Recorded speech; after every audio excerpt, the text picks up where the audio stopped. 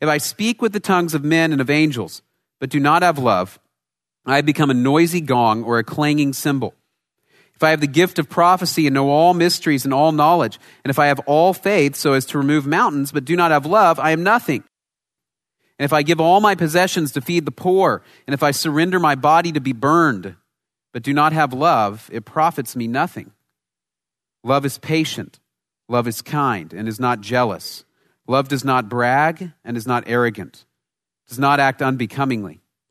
It does not seek its own, is not provoked, does not take into account a wrong suffered, does not rejoice in unrighteousness, but rejoices with the truth, bears all things, believes all things, hopes all things, endures all things. Would you pray with me? Father, we praise you this evening. As we sang earlier, we stand here alive because Jesus Christ has risen from the dead. And we know that we have eternal life with you, a God who loves us, a God who gave your only Son to die for us, and who has defeated our sin and disobedience and given us new life in you. Father, we thank you for this weekend. We thank you for this wonderful place for Frontier Camp. We thank you for the wonderful weather and the opportunity that we have to study your word, to get to know one another. Father, we thank you for so many of the blessings that you give us, and we pray that as the weekend goes on, that you would move in our hearts and our minds to just remove the distractions from life back in College Station. Father, we pray that we would be able to focus on you and on one another this weekend. We pray that you would remove our doubts and our fears and our worries. Lord, instead, allow us to trust you, that you will take care of us, you will take care of the things we need to do. But let us, in this time, focus on your word. Pray that we would understand it. Lord, I pray that you would move in our hearts to really believe it, and then empower us as we leave here to obey, to have the kinds of relationships that please you and reflect Jesus Christ. We love you, God, and we pray all of this in Jesus' name. Amen. I ran across an article this week that was about a study done earlier this year, and the study talked about how people who have lots of Facebook friends are more stressed than people who don't. It was kind of an interesting article, and it talked about how people feel about Facebook if they have a whole lot of friends. So it said people feel a little bit anxious, like they're always missing something. Maybe you felt that way. You need to check in. Maybe somebody got a puppy and you missed it, right? Maybe you need to write "Happy Birthday, Bro" on a few walls, or something like that. And you're freaked out because you're going to miss something that's happened. Talked about how people feel guilty when they either reject a friend request or unfriend a person, right? And I can understand that. If you've ever unfriended somebody, it feels a little bit, you feel guilty, right? Like you're doing something wrong. And probably because in real life, if you walked up to somebody and you said, "Unfriend," right? And then you walked away, you would feel guilty, right? You should feel a little guilty about that. It talked about how people feel anxious and overwhelmed by it. It was an interesting study, and it just kind of got me to thinking this concept of relationships in general. I wonder if that's not just on Facebook and Twitter that we feel a little bit overwhelmed with relationships, but if that's our whole life. I did not have Facebook when I was in college, and yet I still found plenty of ways to feel stressed out or overwhelmed about relationships. And my guess is that you do too. Maybe that you have a roommate who is difficult. You don't know how to communicate with him or her, and that causes you friction or frustration. It may be that you have an interest in somebody of the opposite sex, and that is causing you a great deal of angst, and you stay up late nights thinking about it, talking about it, analyzing every detail of it, and you're no closer to a resolution to the problem. Maybe that it's a family situation. You've got troubles with your parents or a sibling that have caused you a great deal of pain and difficulty, and maybe you feel stressed and overwhelmed in the relationships in your life.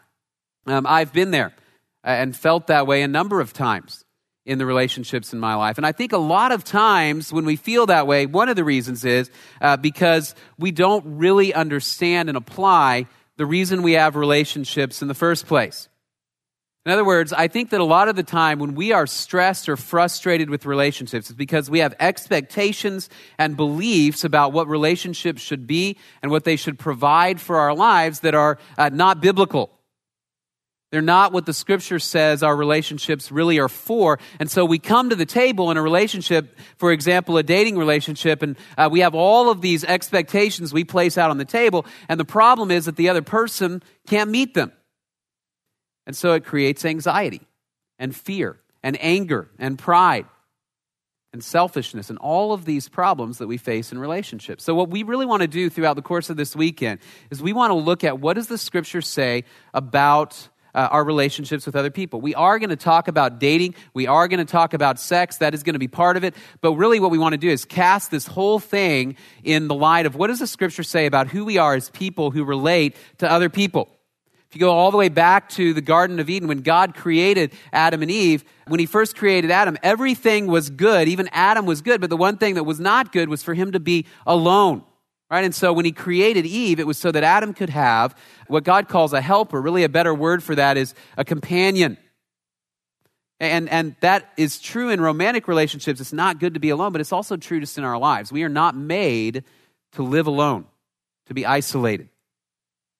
We're made for relationships. And so we want to look this weekend, what does the Bible have to say about them? I'm going to start tonight with just kind of a broad overview. And where we're going to go is this passage we read just a few minutes ago, 1 Corinthians chapter 13. Many of you have heard this passage since you were kids. You might have it on a little plaque on the wall somewhere, right? It might be written down somewhere in a little book, and you've thought about this. Maybe some of you girls want to make little flyers with this at your wedding, right? And you've dreamed of that, and you're going to hand it out. So you've heard this passage before, but we're going to talk about what does this passage say about who we are as relational people, because it's not just about romantic love. This is actually about how we as human beings can fully reflect the character of Jesus Christ.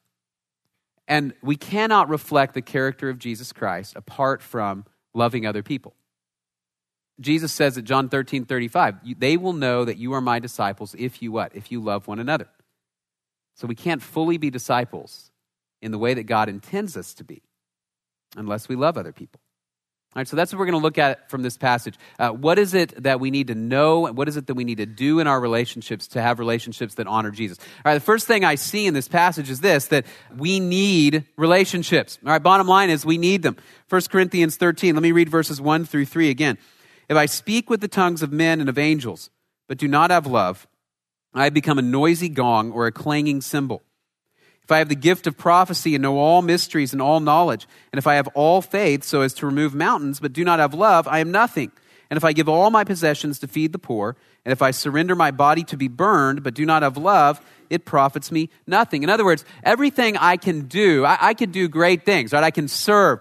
I can be a great leader. I can be a great teacher. I can be a prophet. I can even give everything I have to poor people, right? That sounds like a good thing to do. I can do all of that stuff, but if I don't have relationships of love with other people, Paul says that it profits me nothing. I might as well go home. I find that interesting because I do think often in our culture we convince ourselves that all I need is just me and Jesus, right? It's just me and Jesus.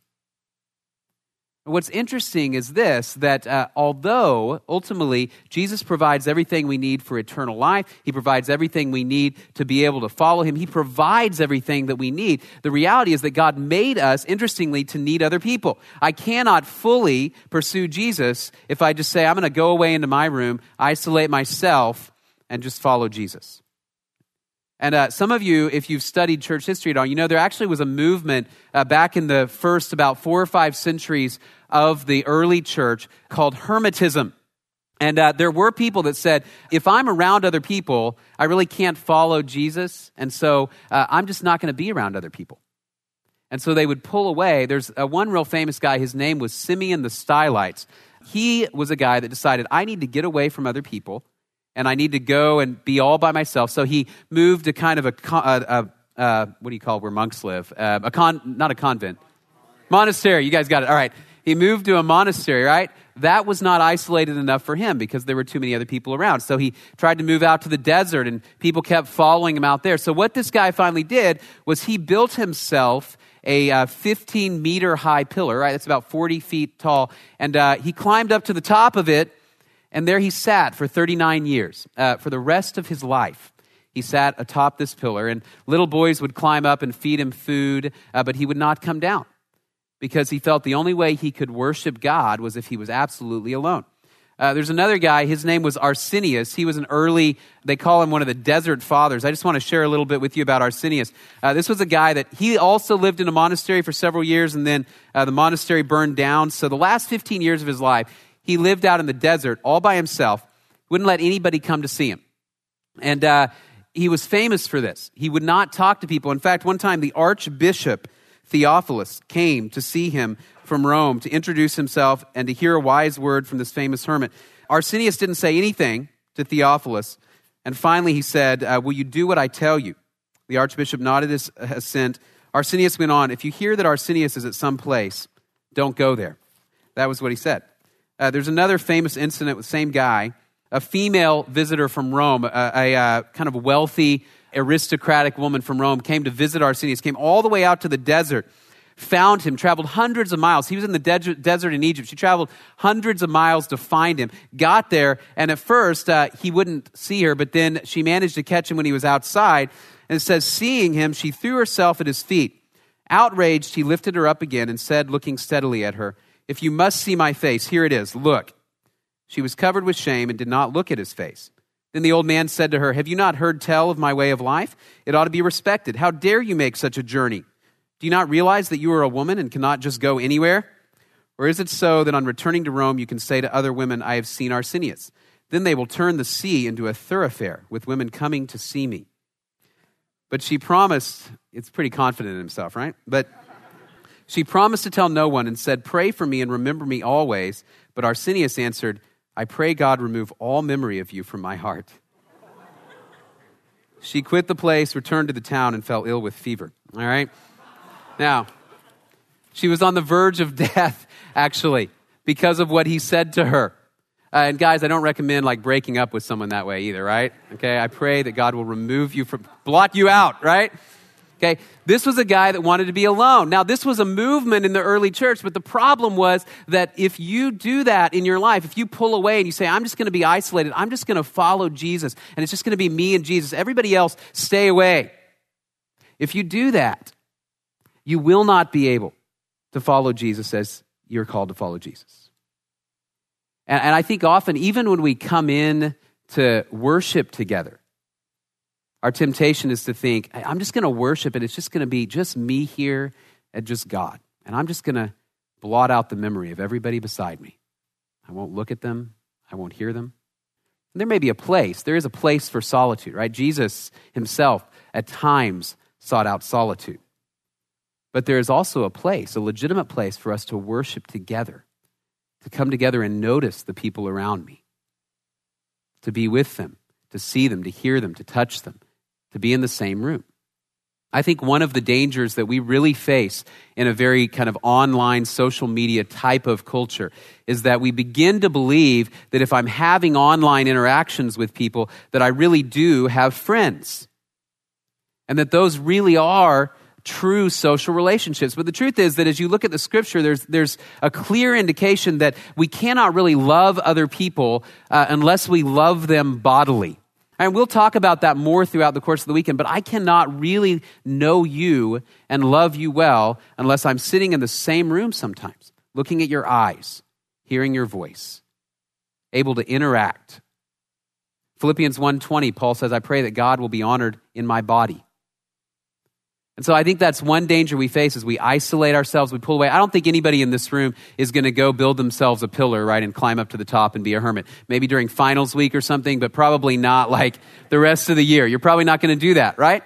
Okay, but I do think we're tempted to pull away. I think the other thing this passage addresses when Paul talks about, look, if I do all these things but I don't have love, it profits me nothing. I think the other way we can isolate ourselves or hide is if we come to church, and I'm guilty of this. You come to church and you get engaged in service and you say, I'm going to help set up the chairs. I'm going to help people do all of these different things. I'm going to serve in every way. I'm going to teach. I'm going to lead. And yet we do it for ourselves instead of to serve the body of Christ.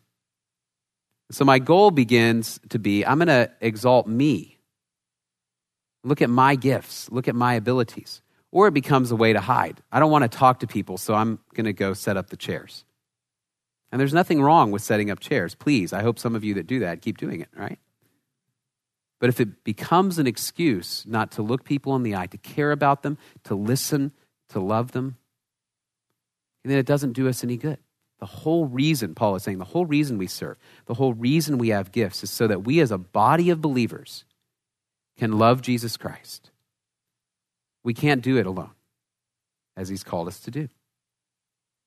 And the great thing about the first century church, right after Jesus ascended into heaven, the great thing about them was what they were known for was their love for one another, how they gave to one another, how they took care of one another. That's what they were known for, and that's how people came to know Jesus.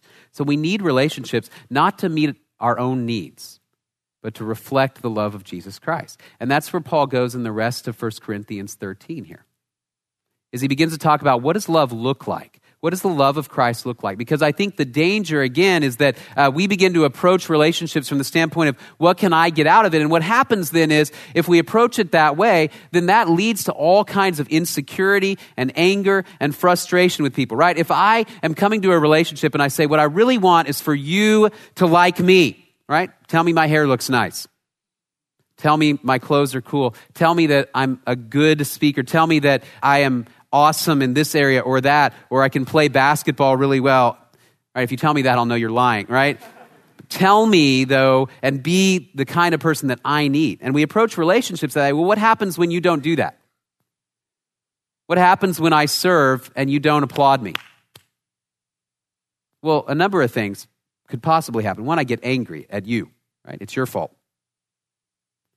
Two, maybe I get insecure. I think, man, nobody likes me. And I begin to think about me. Maybe I do get prideful because you do applaud. And so as a result, I spend my days comparing myself to you. Instead of saying, the purpose of my relationships, the reason I need them is because they transform my character into the character of Jesus Christ, and they allow us as men and women in the body of Christ to serve him and to reflect him. As a body. Some of you guys possibly have, probably girls more than guys, have a list of characteristics for the guy that you want to marry, right, someday.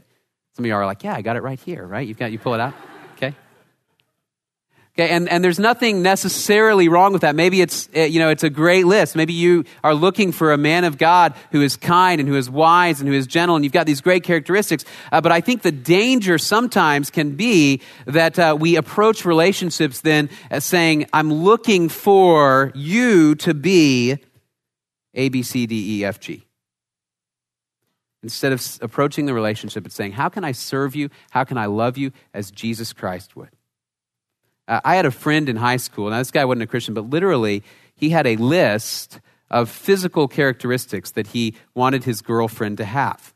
All right, and all kinds of stuff. I mean, it was long and it was detailed, and it included even that she could not walk like a duck. All right, and that I'm not making this up. And so we would be like, okay, why don't you ask this girl? I'd be like, I don't know, man. We're like, what's wrong? She's nice. She's beautiful. What's the deal? And she's got the duck walk.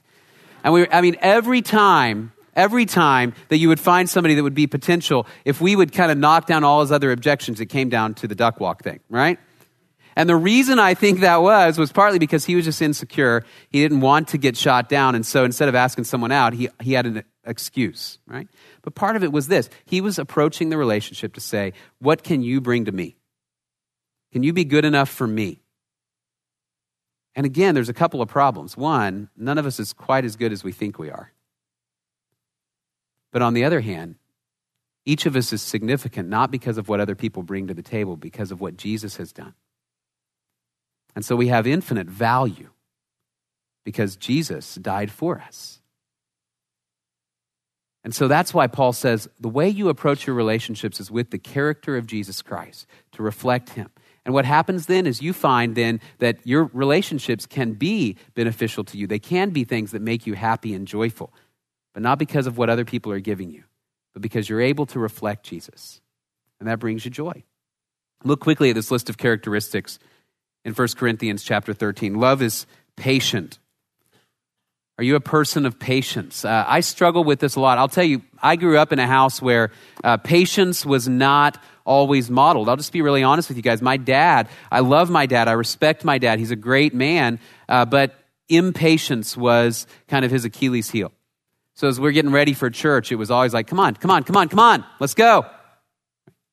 Wake up, go, get to the table, go, right? And we'd all rush, we'd get our clothes on, we'd be there, we'd be here, everybody's nervous, right? And then he'd go, oh, I forgot something. He'd walk in the other room, to go get it. And what I find then is because that was the environment in which often I find myself tempted to do that toward others as well, even toward my own kids.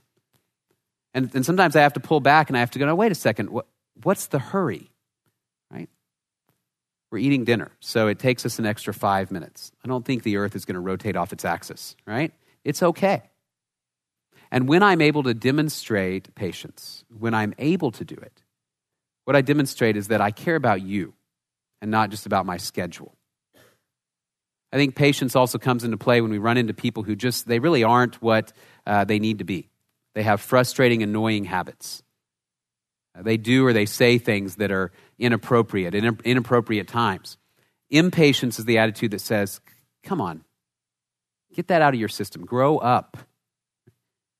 Patience of Christ is the attitude instead that says, I'll pray for you, I'll wait, and trust that God will transform you in his time. Love is patient, love is kind. Kindness is that attitude that says, I'm going to do kind things for you regardless of what you do back for me. Think about Titus 3:3-5. It says, it talks about all of the sin that we were in, but then it says, but when the love of Christ appeared, he saved us, not on the basis of deeds we've done, but according to his mercy. Right? He washed us and made us clean. According to his mercy. That's his kindness. That's the kindness of God. That God gave his own son, Jesus Christ, who died for people who really did not deserve it, did not earn it at all. And that's the kindness we're called to show to others. Am I kind to people? Am I nice to people just because I think I can get something back, right? I've seen this and probably done this in the past, but you see this often, if a guy is interested in a girl or vice versa, it's like he might do extra things for her, right? He might suddenly decide that he wants to try to fix her car, even though he's never seen a car engine in his life, right? But I'm going to do that for you. Now, maybe he just wants to do something nice because he cares about her, but where's the line where it turns into manipulation? If I do this for you, you need to go out with me. Or at least think about liking me a little bit, right? On the other hand, I think girls can do it too. All of a sudden, that guy he becomes the funniest person on the face of the earth, right? We can hear you laughing from the dining hall into here, right? And he's standing tall and he's feeling great. And what's your hope? Well, if I say the right things, I laugh at the right moments, I do the right things, he'll compliment me. He'll somehow feed me back, right? Kindness says, I'm going to give to you, and I'm not going to expect anything. Right? Love is patient. Love is kind. Love isn't envious or boastful. Those are really two sides of the same coin. I don't desire to exalt myself, hopefully, at your expense. Envy says, I want what you have, so I'm going to take it away, even if it hurts you, so I can have it. Boastfulness says, I think I'm pretty good, so I'm going to shove you back down. Not envious or boastful. All of us struggle with that, right? You look around the room. It was interesting, that Facebook study I looked at, actually, that was the other thing it said, was people who are on there a whole lot, they really struggle a lot with envy.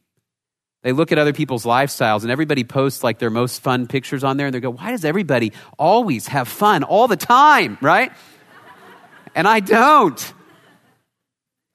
And so you struggle with this envy, right? I can remember being in college, and I had a roommate who was significantly better than I was at engineering. And so we would do a project, and I would think mine was pretty good. And actually, he went to seminary with me, and this happened in seminary too. I would do a project, and I would think that mine was pretty good. I know, isn't that funny how God does that to you? You know, that the person that often you struggle with this area will follow you through your life, Okay?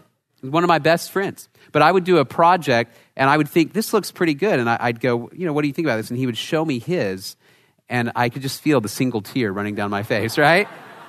Because his was always better. And I was like, man, I want to be able to do that.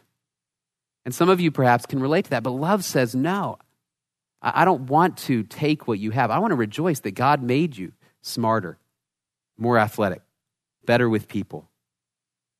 That God made you a person who can reflect him in ways that I can't. And that's why I need you. That's why the body of Christ needs each other.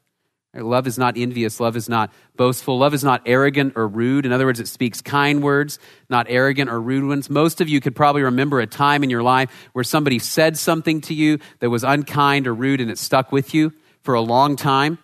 I'm just curious, just kind of a little poll. How many of you would say there are things that people said to you in junior high that were unkind that you could still remember to this day? Okay, look at that. Okay, that's about 80% of the room. I can still remember things that people said to me very specifically. I can remember where I was standing. I don't remember a whole lot from junior high, but I can remember some of those things. Because if you say unkind or rude words, they will stick with a person for years sometimes. And what's interesting is I think sometimes we think we're being funny. And we may forget about it 5 minutes later, and the other person, it kills them. Because what I'm trying to do is I'm trying to make myself look better and funny at their expense, right? And that's not love. I knew a guy, and when we were living in Dallas, when Shannon and I were living in Dallas, we knew this couple that the guy would just he was constantly sarcastic toward his wife. I mean, imagine that you married the schoolyard bully who always made fun of your pants, right? Seriously. All right? Maybe that's just my experience. Anybody else? Okay. Okay.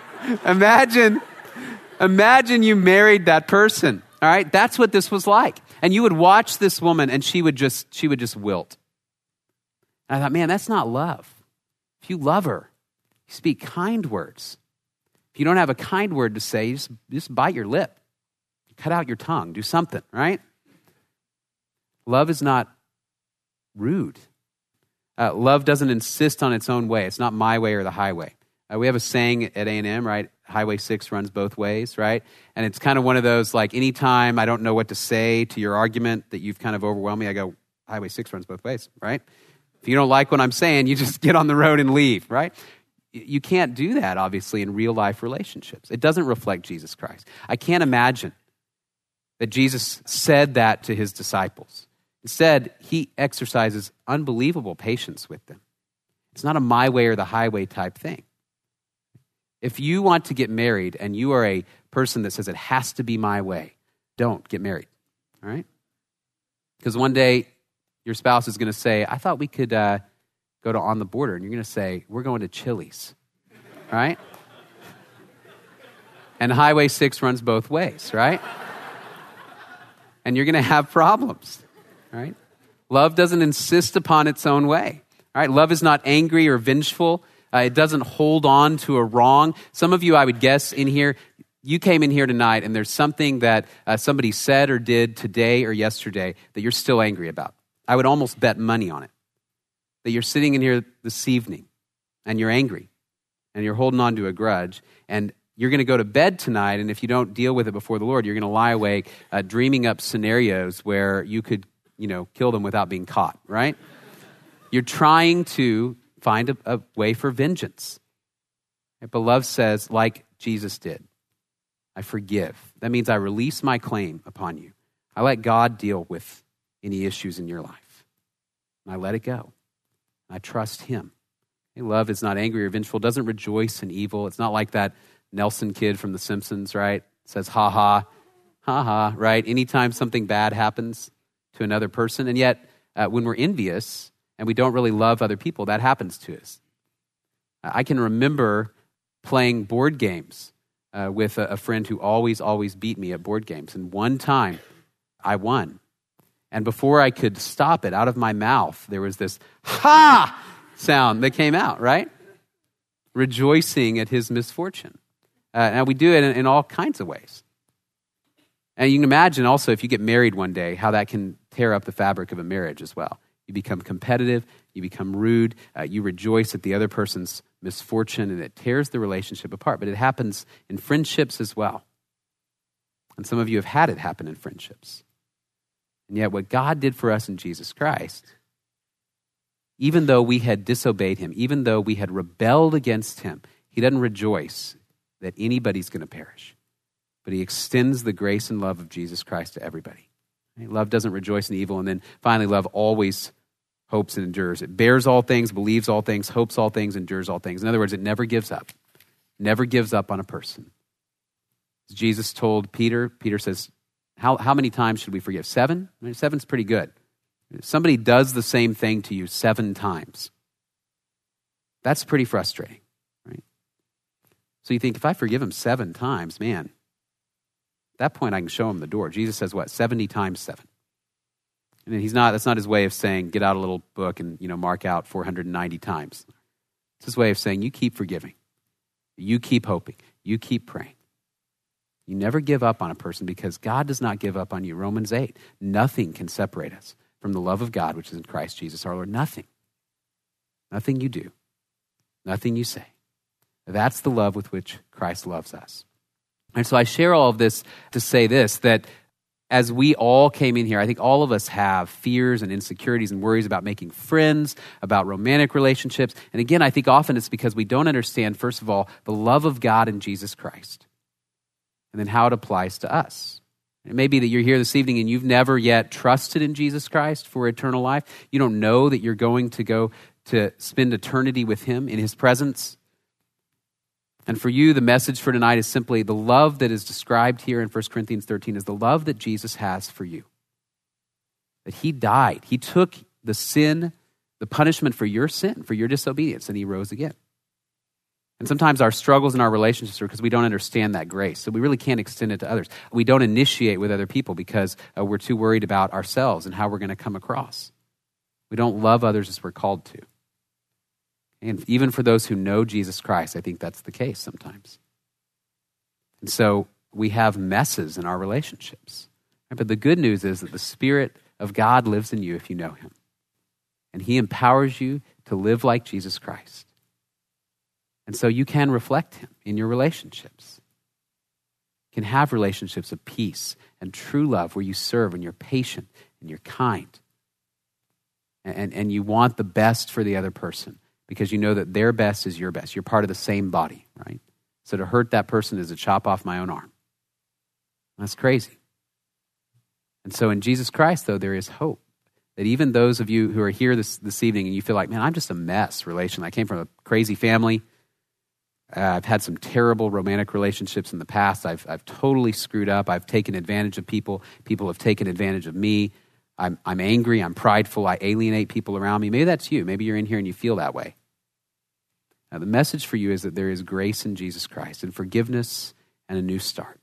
And that's where we're going to go throughout the course of this weekend is how can we pursue relationships now, starting over, turning over a new leaf now. How do we pursue relationships that honor Jesus Christ? My wife, Shannon, is going to come up and just kind of give a brief testimony of how God has worked in her life in this area of friendships and relationships before we close. Hi, guys. Yeah, I just wanted to say one quick thing about my own roommate. He's great. We are having no issues right now. True. At least not ones we're going to tell you about. We're not going to talk about those. No, for real. Matt's right. I just wanted to share with you just a brief testimony from my own life and hopefully leave you with a word of encouragement and maybe just a little bit of perspective as I am older than you are, but have been where you are right now. If you are feeling like your life, like Matt said, is a relational mess, I totally get that. In fact, I was thinking maybe we could make T-shirts and we could wear them on Tuesdays. It would be T-shirt Tuesday. It'll just say like, I'm a relational mess. We'll just, huddle together. No, I'm teasing. We're not making T-shirts. But I did want to say that I know where you are. I became a believer in college, and up to that point, I had no idea of what it would look like to have a relationship with Christ, to know him, to treat people in a way that was honoring to God or reflected that I knew him. And so when I did become a believer, in fact, I distinctly remember it was my freshman year, the spring of my freshman year, and the very first prayer that I ever prayed to the Lord was, will you please teach me how to be a friend? Isn't that cute? Little freshman teach me how to be a friend. I mean, I wish I could just go back and just comfort that little Shani and be like, it's okay. You'll learn. God will teach you. But as I look back even on different stages in my life and I see what God has done and where he has brought me now, boy, he has brought me through some really hard things, a lot of insecurity. And he's not done with me yet in that category either. Just a lot of friendship insecurities, a lot of family insecurities. I actually even was engaged previously before I married Matt.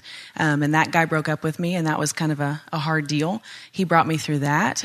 He brought me through my family, like I said, having some difficulties there, and still with them as well. As I pray for them, they are not believers.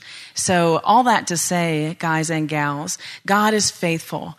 And the message that I really want to get across to you all today, I'd be happy to share with anybody else further. If you want to talk about it, I'd be happy to tell you more. But what I want to tell you tonight is really just my life verse and leave you with a word of hope that even if you feel like you are a relational mess here tonight, God is faithful, he is good, and he is interested in not crushing you, but taking you one step at a time closer to his own image. And that is my life verse, and since it is, I did memorize it, so I will tell you right now what it is. It's from 2 Corinthians 3:18. It's a beautiful verse, one of my favorites. It says, we all, and I love the corporate aspect of it, we all with unveiled faces, beholding as in a mirror the glory of the Lord, are being transformed into that same image from one degree of glory at a time to another. Okay? So don't be crushed tonight if you feel like there's so many things in my life that are wrong. They don't all have to be right at one time. God wants to transform us one degree of glory at a time to another. Okay? Be blessed. Let's pray. Father, you are a good God, and we see in you and in your Son Jesus what it really looks like to love. And yet we each in this room know that we don't do it well many times. We struggle with pride and selfishness and anger and insecurity and all kinds of things, Father, that don't come from the Spirit but come from the flesh. And yet we know that your Spirit lives in us. And so we just pray that we would be dependent upon him, that he would transform us step by step, moment by moment, into the image of the glory of Jesus Christ. That we'll be like him. Father, you know that there are people in here that they came in, and maybe even because of this topic, they came here because they're hurting. There are people who have been rejected or abused. There are people in here who have rejected and abused others. And Father, we pray that you would extend your forgiveness and your mercy and your grace, and that you would restore us to you. Father, I pray for those who are here who may not have a saving faith in Jesus yet, that they would believe in Jesus this evening. God, we know you are good. We're excited about what you're going to do this weekend in us and through us. And we pray that as we leave here, we would be a community of men and women at A&M and at Blinn and back in College Station who reflect the love of Jesus Christ with all that we say and do toward one another as your body. And we pray all of this in the precious name of Jesus. Amen.